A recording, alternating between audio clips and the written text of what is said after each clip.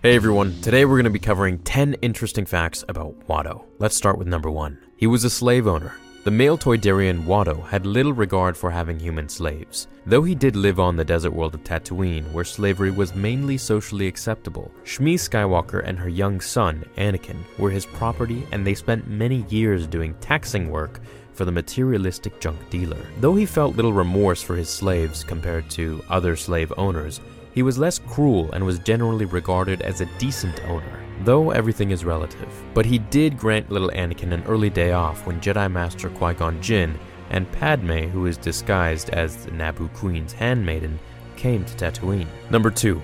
He didn't mind risking Anakin's life for profit. Anakin was an incredible skilled pilot, something Watto took note of when the boy became a pod race enthusiast. So, despite his mother's protests, the Toydarian began to make wages and put the boy in the very dangerous sport. Now, only because Anakin was so strong in the Force was he able to actually participate and survive. And even then, the young boy lost every race until the Boonta Classic. Watto put Anakin in the races. He always bet against him, picking the reigning champion, the male Doug Sebulba. As long as Anakin lost, Watto got richer. So do you think it was Anakin's skills that won the race? Or could Qui-Gon have done something with the Force? Number 3. He was a war criminal. Before his career as a junk dealer trafficker, Watto had actually been a soldier. On his home world of Toydaria, his people suffered through many famines through the decades, which caused numerous revolutions and raids across his planet. During these conflicts, Watto had been a member of the Osiki Confederacy Army, a unit infamous for using chemical warfare on other Toydarian groups, so their food supply would be annihilated. Their reasons weren't strategic, but instead done out of spite. If the Osiki army couldn't eat the food, why should the other Toydarian groups get to? This way they all suffered together. Eventually though, due to debilitating injuries, Watto had to leave his home world. Number 4. He beat Anakin up. When Anakin was just around 3 or 4 years old, Watto purchased him and his mother.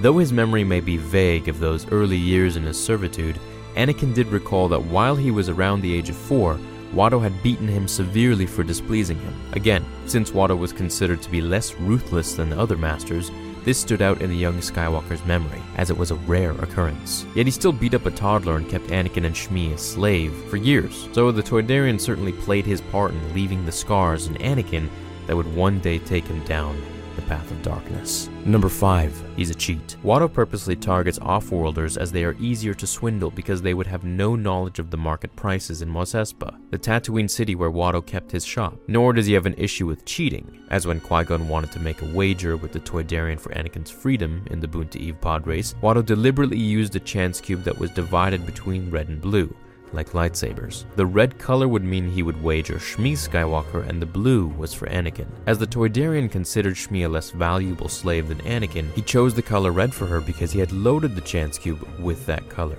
so that it would always come up red. But when to his surprise the die lands on blue, the slave owner can barely contain his anger. Qui-Gon had used the Force to change the outcome, condemning Shmi to a continued life of slavery, but saving her son Anakin from it, if he won the pod race, that is. Ironically, if he had adhered to the Jedi Code and let the die land where it may, there would be no Darth Vader or Galactic Empire. At least not the way it went. Number 6. He went back on his word. After the Boonta Classic and Anakin had defeated Sebulba, Watto tried to rescind the beat.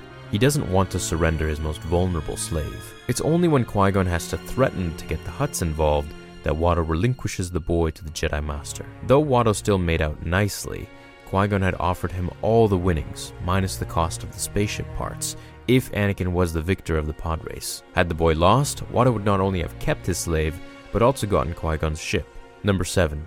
He hired a hit on Qui-Gon Jinn. A female Hutt named Gardula the Hutt approached Watto after having seen Anakin's winning pod race. Impressed by the human child, she offered Watto an incredible amount of credits for the boy, not realizing Anakin was no longer the Toydarian's to sell. Not wanting to reveal that to the Hutt, Watto asks for time to consider her generous offer. He then quickly hires thugs to convince Qui-Gon to return Anakin to him. In other words, he arranged for a hit on the Jedi. Of course, Qui-Gon easily handled the thugs and Watto had to let Anakin go. Number 8. He grew close to Anakin's mother. After Anakin Skywalker left with Qui-Gon to follow his destiny, Watto's business suffered without the young boy's mechanical genius, as it was now just Shmi and him, and the two began to grow friendlier with each other as time went by. Later, Watto made a trip into Mos Eisley, where he soon heard news of the invasion of Naboo, and the fate of Qui-Gon Jinn. When he returned to his junk shop, he told Shmi the bad news.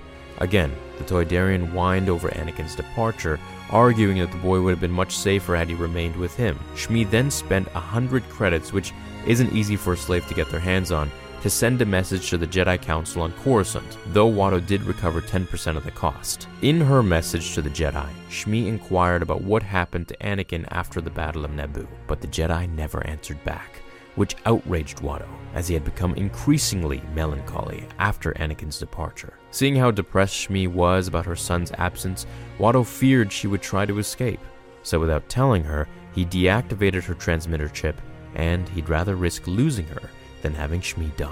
Number 9. He was alone. However, when a local moisture farmer named Cliegg Lars kept coming by the shop to befriend the smitten Shmi Skywalker, they approached him together about buying her freedom for a substantial amount, far more than the standard value of a slave. Though the credits were more than generous and it was also Shmi's desire, the Toydarian refused because he was afraid of being completely alone. He even went so far as to take her to the other moisture farmers so she could see what a difficult life it would be. But when Lars offered even more for Shmi, his greed trumped his fear, and he finally relented. Though it could also be that part of him that wanted her to be happy. Even with the large sum of money, Watto's junk shop continued to deteriorate as now he had neither Skywalker, which left him both financially and emotionally in the hole. Number 10 can be seen in this video here, which covers Vader and the possible, well, most possible, murder of Watto by Vader's hands.